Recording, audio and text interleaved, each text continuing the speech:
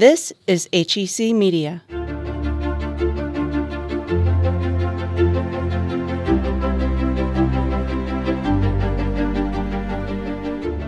Welcome to Talking with Authors, a program dedicated to speaking with some of the best-selling authors around, covering many different genres. I'm your podcast host, Rod Milam, for HEC Media. With the help of independent bookstore Left Bank Books and the St. Louis County Library, we're able to sit down with amazing writers and thought leaders to discuss their work, their inspiration, and what makes them special. By the way, you can also watch video versions of most of these interviews by going to hecmedia.org.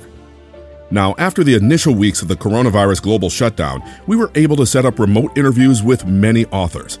Now, sound quality might be slightly different than our previous podcasts, but they still contain the same great content that you've come to expect. Today, our guest is screenwriter and Booker Prize-winning author Roddy Doyle. We spoke with him via Zoom in June of 2020 about his newest book, Love, a Novel, by publisher Penguin Random House.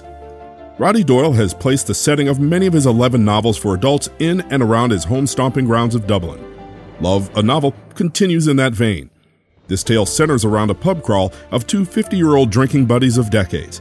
They find that on this night out, they try to talk a bit more deeply than they ever have, with hopes of continuing their kinship on a more mature level. The subject of love comes up, and they talk about a woman that they knew long ago in their younger days of carousing. Roddy wrote this conversation with some intentional ambiguity. Yeah, it's very deliberate. But very deliberately, I kind of thought when I was writing, is there a possibility that this woman doesn't exist at all? That she's somehow a fantasy? That was one of the things about her when she was a young woman, that they didn't grasp her then either. Right. And I don't mean in a coarse way, but they never got close to her, so to speak. And from their talk about their past object of desire, the book hits on the subject of different kinds of love, including love between childhood friends.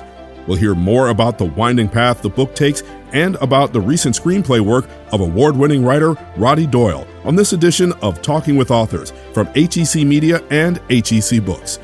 Here's our host and interviewer this time, Brenda Madden. Roddy Doyle, thanks for joining us. Thank you. And you're joining us from Dublin. A place called Clontarf, which is about a mile and a half from Dublin city centre.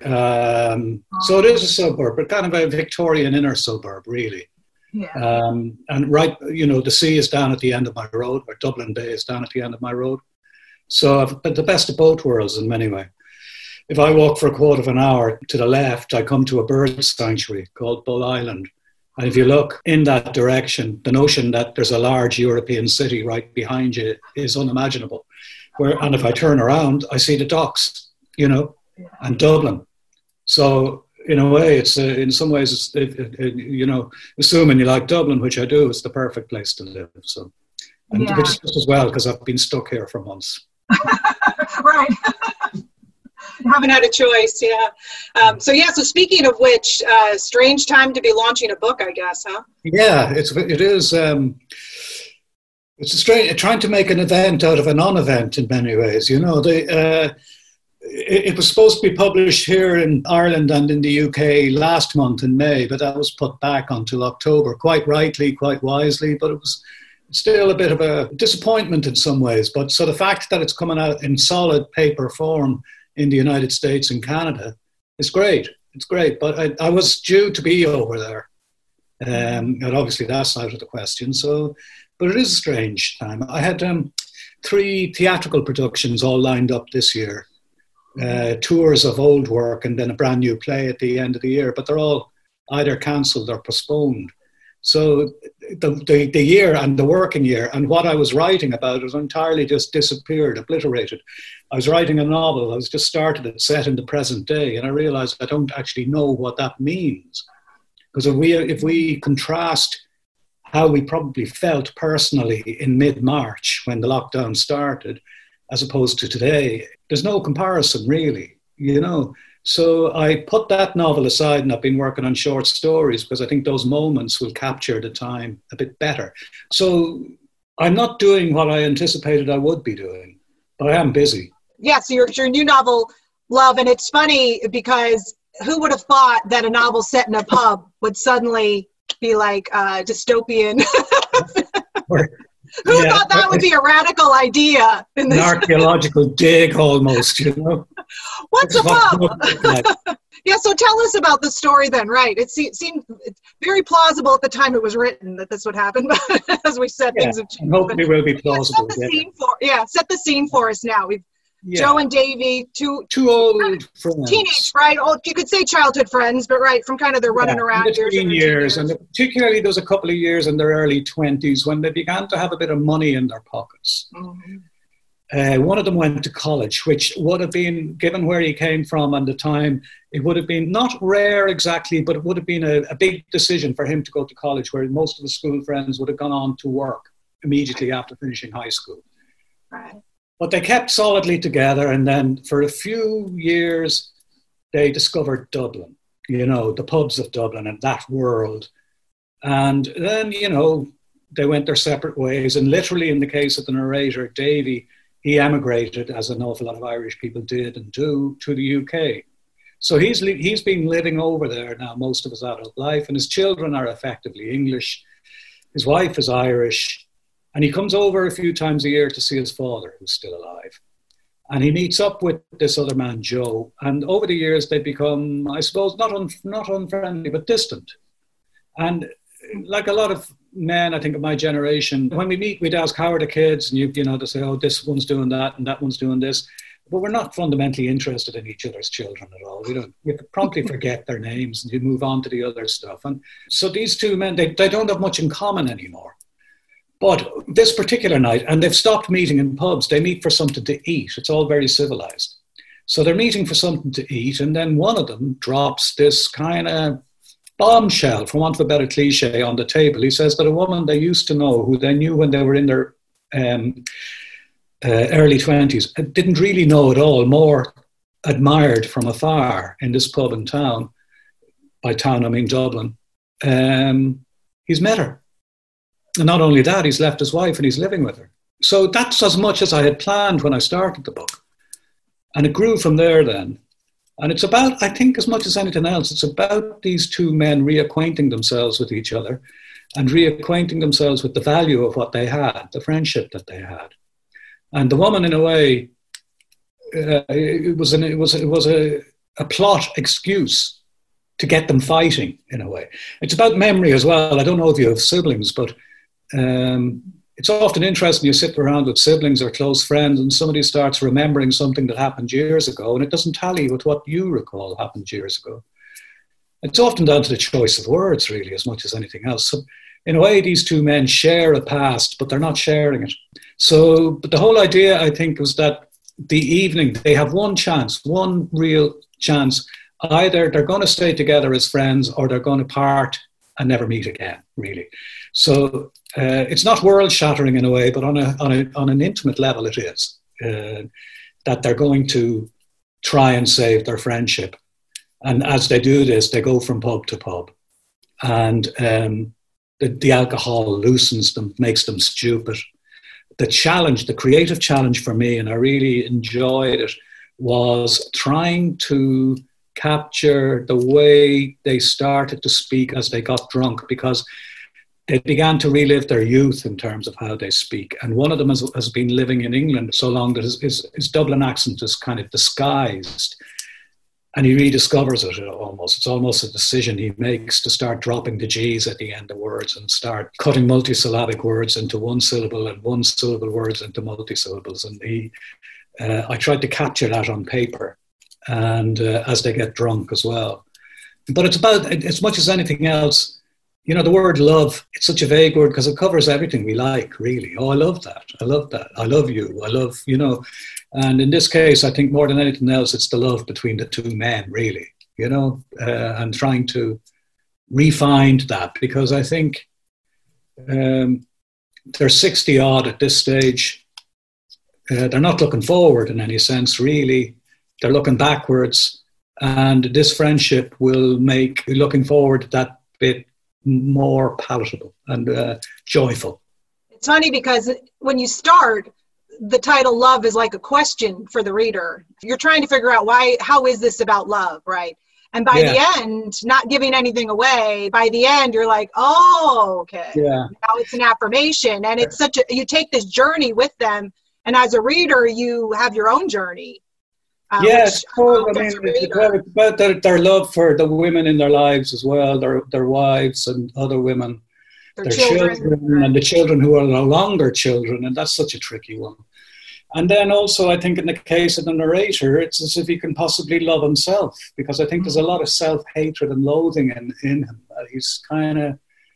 He fundamentally doesn't seem to like himself, I think, and by the end of the book, he's very hard on himself, I think. But by the end of the book, perhaps there's a glimpse that he'll just let himself go a bit, allow himself just to breathe and to enjoy. So I think the term love, it wasn't, like a lot of things I do, titles come quite late.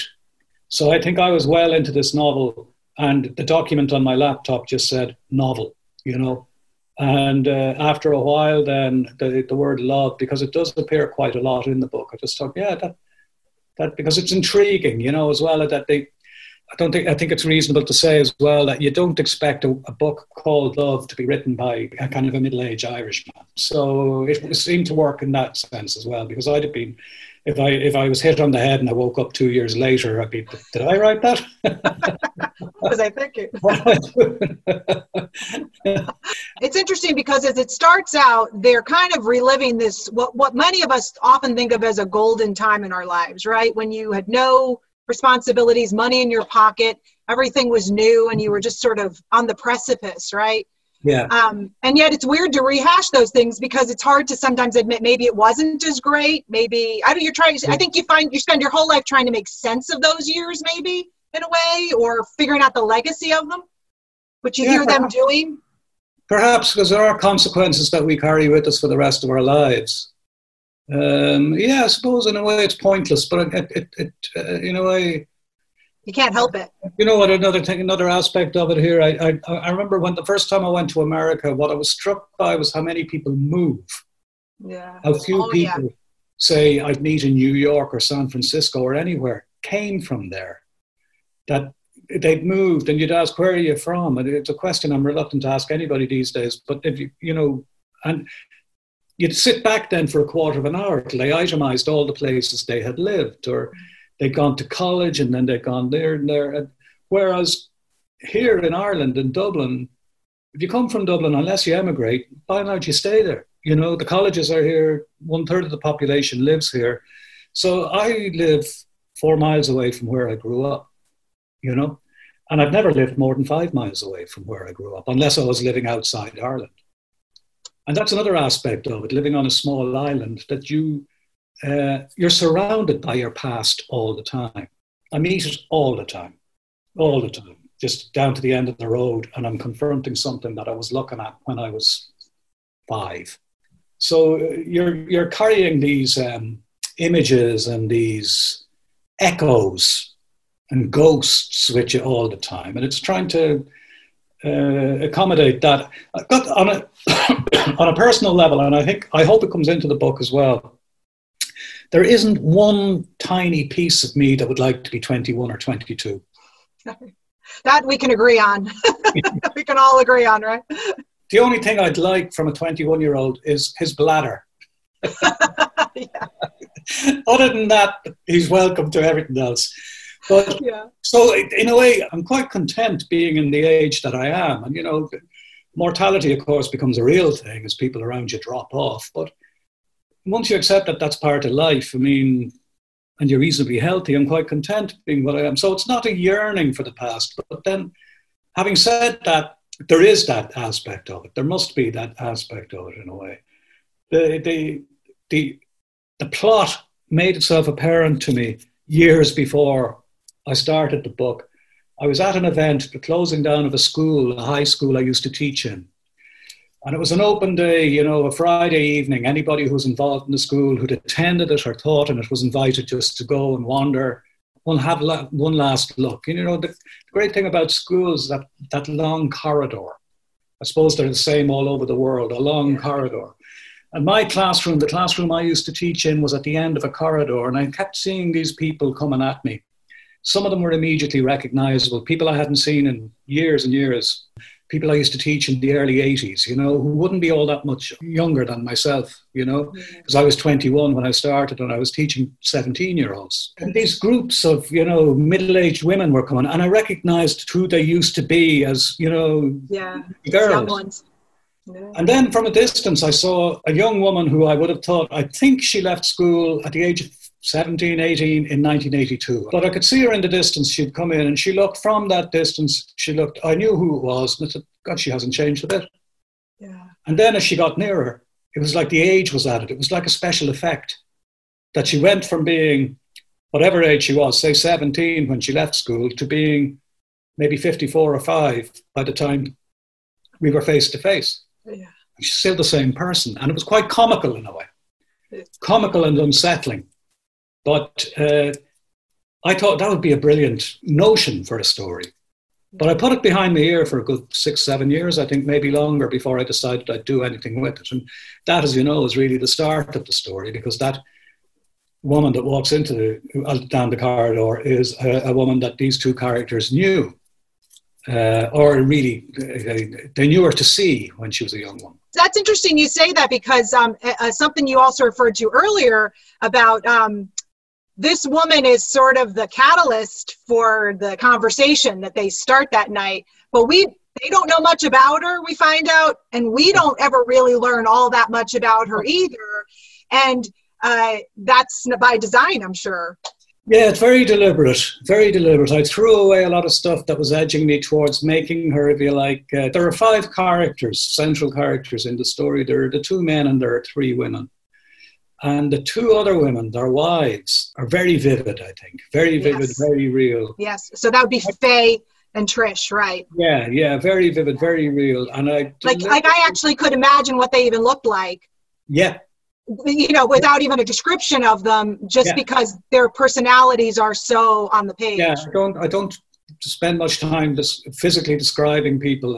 I've never been drawn to that. But at the same time, I do find that they're both solid beings. They're physical beings. They're women. But very deliberately, I kind of thought when I was going through it, maybe the second and the third drafts, I was wondering, is there a possibility that this woman doesn't exist at all? Yeah. That she's somehow a fantasy of, an early fantasy. Because you can't grasp her. Yeah, no. And that was one of the things about her when she was a young woman, that they didn't, and I don't mean this in any coarse way, they didn't grasp her then either. Right. And I don't mean in a coarse way, but they never got close to her, so to speak. She was always sort of represented something else. A different world, a different social zone as well, But I wondered, does this woman exist? And I thought, well, I'm open. I'll leave it at that. I'm quite content with that. I don't. But then at the end, I don't know, without giving too much away, he does suggest that they go back to his house to meet her. So that's pretty daring if she doesn't exist. Coming up in a moment, we'll continue to hear from Roddy Doyle about his latest book, and we'll hear about the relatively new circumstances in his native land that drove him to write the screenplay for his most recent movie, Rosie. When I was a child, when I was in school, I never encountered anybody in elementary school or high school who was homeless. Now, up until before the pandemic, if I was a child or if I was a teenager and if I was going to the same schools in the same area of Dublin, I would know. But I suppose you don't associate it with Ireland, and you wouldn't have seen it 20 years ago, 10 years ago even. That and some insight on the writing methods and style of Roddy Doyle when Talking with Authors continues from HEC Media. Educate Today offers an ever-growing library of the highest quality video resources, curriculum materials, and interactive programs, all of which are designed to challenge thinking, inspire creativity, and empower learning of students, educators, parents, and lifelong learners. And you can find out more about all these programs by going online to educate.today. That's educate.today. Throughout the course of the night, you talked about your dialogue has always been your medium, right? And so much of the story, obviously, most of it is told through the dialogue. But through that dialogue, we feel them. I would say a dance, but in a way, it's like a football match, right? You come together, you go apart. It gets combative at times, it gets tender at times, conciliatory. I mean, so much happens in those words and choices of words. And it's almost like there were times I had to like put it down a bit because it was like, it's emotional and kind of, there's a lot going on. Yes, there is. And in a way, it's a somewhat unusual conversation in that they do reveal themselves in a way that normally they wouldn't. Right. And then their internal dialogue too. Yes. Yeah, I think I'd written a little bit when I decided, no, I want one of them to narrate this. I want one of them to be the storyteller. Not just a witness either, in the sense he's not looking at something that's happening. That's there as well, but he's living it. And he's actually an agent in all this as well, you know. I think there's no better way. You know, you get two men talking. I mean, I remember it's because they're those men of a generation, to get to that point where it's a novel. I'd like to think that if it was younger men, it might be a short story. They wouldn't be as guarded, I hope. That they, you know, would be educated, and, you know, that they're not educated in a formal way, but that by example or whatever, that they would not be as guarded and as monosyllabic as many Irish men were trained to be. That if I was a 30-year-old writer writing about two men who meet after 10 years maybe, that it would be a short story, because there wouldn't be a novel in it, because they get to the point way quicker. Whereas I actually am quite content being in the novel, if you like. If I was to be the subject, I'd rather be in the novel than the short story. So I'm not envying the 30-year-old man. But right. I don't know if you've seen Normal People. Oh, gosh. I could talk to you for an hour about that, right? Yeah. Yeah, I'd love to know your thoughts on that. Yeah. I read the novel when it came out, and I thought it was wonderful. I loved the plainness of the language. But what struck me watching the very first episode, or maybe the second episode of Normal People, when they started having sex for the first time, how, although it was kind of intimate and hesitant, but how aware he was, and how tender he was at the same time. And, you know, and I just thought there was an aspect to his education that was utterly absent when I was his age. And it wasn't envy as such, but I found it very moving that somehow or other, because he went to a mixed school with boys and girls, which was actually in many ways quite a savage place, nasty kind of place in many ways, but that he had been reared not just by his mother, who was a wonderful character, but also by the place he was now living in, to have a bit more consideration for the person he was with. And it struck me that that was such a hopeful image for somebody of my age, really, to see a young Irish man behaving in that way. Yeah, it was beautiful, really, right. And it was amazing to me sometimes when I would see the length of an episode and realize how much was packed in, and it never felt that way, right? Because so much was the nuance of his internal struggle and personality, and it was like, I mean, it was a masterpiece, I felt like, in that sense. Yes, I thought so. Yeah. I'd be very, very churlish to start pointing out little flaws, because everything has flaws. It was just brilliantly done. Really, really brilliantly done. Yeah. Well, I thought what I liked about it, and you're talking about my dialogue earlier, I mean, he's so on the verge of being inarticulate, but you can tell he's an intelligent young lad, but he's on the verge of being inarticulate because every word has to count in a way. And I thought it was brilliantly done in that way as well, because, you know, there's so many ... sentences he speaks that he doesn't finish. But it's because of his use of language is so precise, I think, that at times he just says nothing. And in the world of Trinity College, where he's surrounded by these gas bags who never shut up and talk nonsense. And have that confidence of wealth that you get. Oh, absolutely. I think that was from feeling important, from a young age. He comes from that typical, like what I would have felt I was raised in, and probably yourself too, where it was like, watch yourself, you know, don't be too happy with yourself, right? He comes from that, and now he's in this world of like, I'm awesome. It's such a straight, right? I mean, that's a whole discussion on its own. Yes. Right? Yeah, I thought it was just brilliantly achieved. And I think it does capture what I meant by, you know, now granted that's a novel, but it's not a novel about two men coming together to talk. And, you know, as we know from Normal People, one of his friends commits suicide. So it's not a barrel of laughs by any means. But I just thought at that moment, I thought if I could encapsulate in a piece of fiction, or, you know, either in the novel or on the screen, what's the difference between then and now? I'd point at that and say, that's the difference. Yeah, the rules have changed. Right. Something to celebrate, I think. Right. And I think the interesting thing, too, is, as you said, too, what's illustrated in Love and what was illustrated through Connell's character in Normal People is there's no map for how to navigate that. Even Connell in Normal People, who's close with his mother, you still can't articulate those things. You go through it very much alone in a way, and you get that same sense from your characters, too, in Love. Like, at the end of the day, like, there's not really anyone you can confide in that. No, there isn't a manual, really. Davy also, his mother dies when he's very young, so he grows up with quite a silent father, a nice man fundamentally, not a brute by any means, but a gentleman, right? A gentleman, and I think Davy says too gentle. He'd like if he'd shouted at him, or when he was playing his music very loud, to shout at him to turn it down. He'd have liked that because that's what he got in other houses.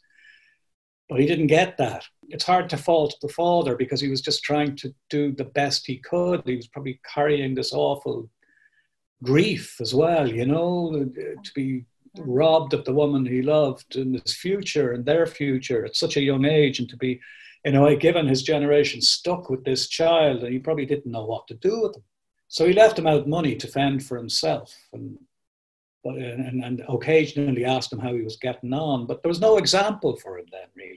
His memory soup isn't full of moments when his parents looked at each other. Right. And you see, when he was at a crossroads as to who to choose to spend his life with, you see why he chose Faye. Right. It was simply to fill in that enormous vacuum. Right. Yeah, right. I had great fun inventing her. One of the things that really comes across in the dialogue, which you've touched on, and some of the other things we've talked about too, is the concept of men spending their entire life trying to figure out women. Yes. If there's one theme that runs through this, it's how much that is always a part. And of course, not to say that for every man, right? But for heterosexual men, that is the never-ending question is trying to figure out what the heck is she thinking? What are any of them thinking? Yeah. What did they mean? What do I? And that's a theme throughout, right? Yeah. The fascination, the confusion, the frustration, the absolute. Yeah. What else can I say? Well spotted. And I get the impression that you didn't really know much more by the end of it either, but at least you got to exercise it a bit. No, if I had a white flag, I'd cheerfully wave it.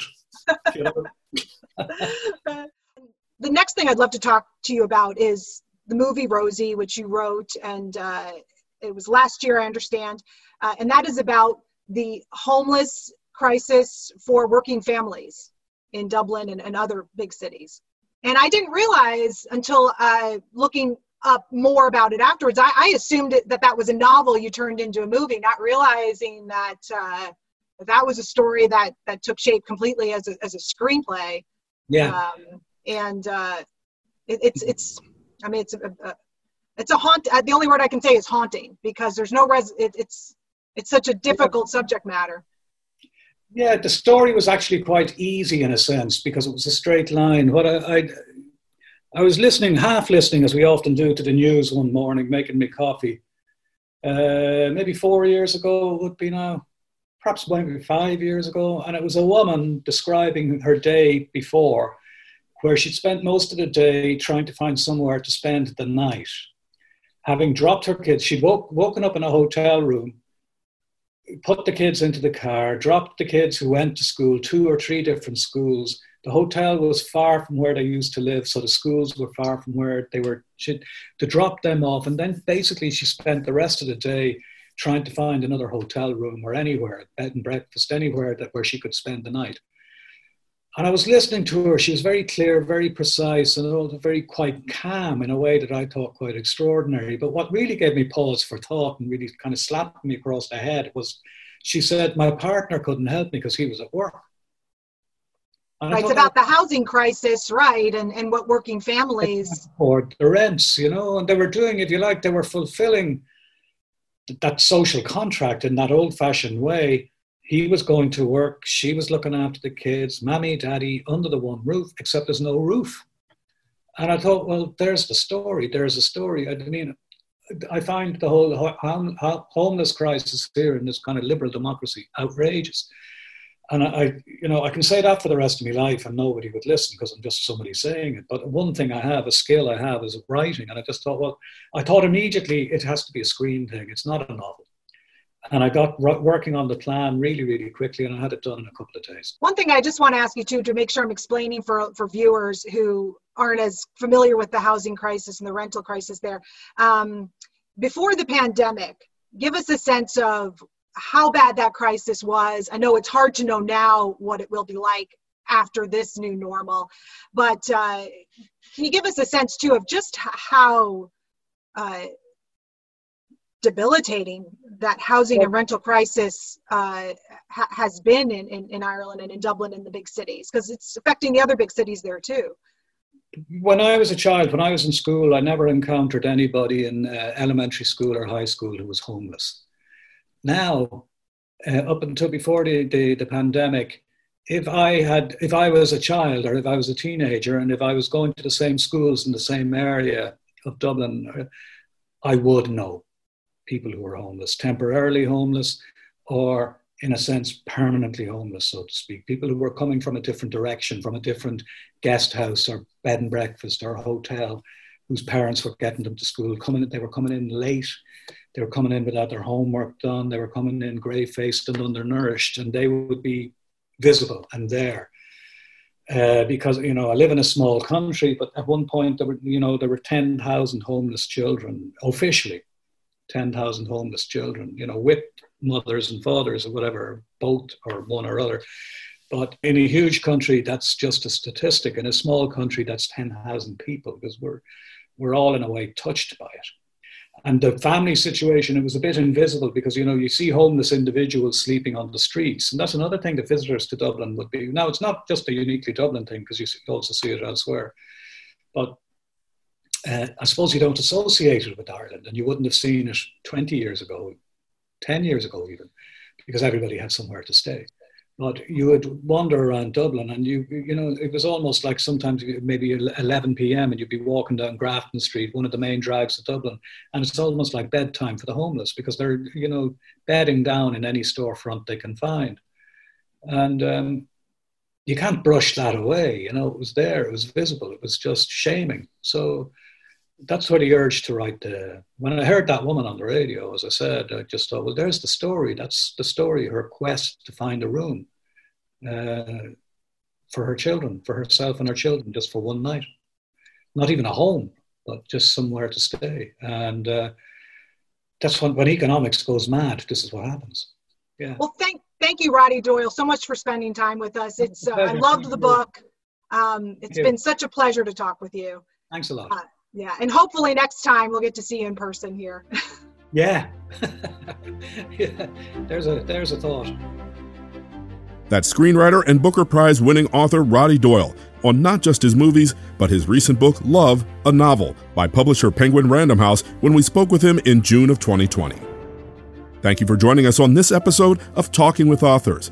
Remember, you can watch most of the episodes of this program by going online to hecmedia.org. Also, be sure to follow us on social media. Just search for Talking with Authors on all social media platforms. And if you haven't done so yet, please rate and review this program wherever you get your podcasts. The host and producer of the video version of this program was Brenda Madden. Video editing was by Carrie Marks.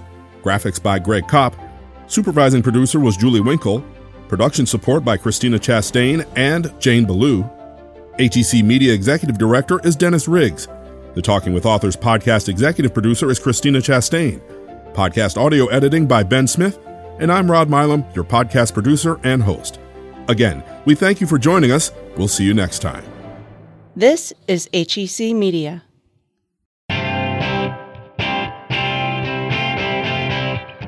You wake up, you get dressed, you prepare for a day of challenging and inspiring young minds. But maybe all you get is frustration and anxiety. You are a teacher. In the Classroom Matters podcast, we discuss the good, the bad, and the ugly of education. We talk to people such as Kim Bearden, co-founder of the Ron Clark Academy, Ken Williams, creator of Unfold the Soul, Teacher of the Year Beth Davey, and so many more insightful educators. Because your voice matters, your experience matters, your classroom matters. Classroom Matters with Christy Houle, a new podcast from Educate.today. Subscribe and download now.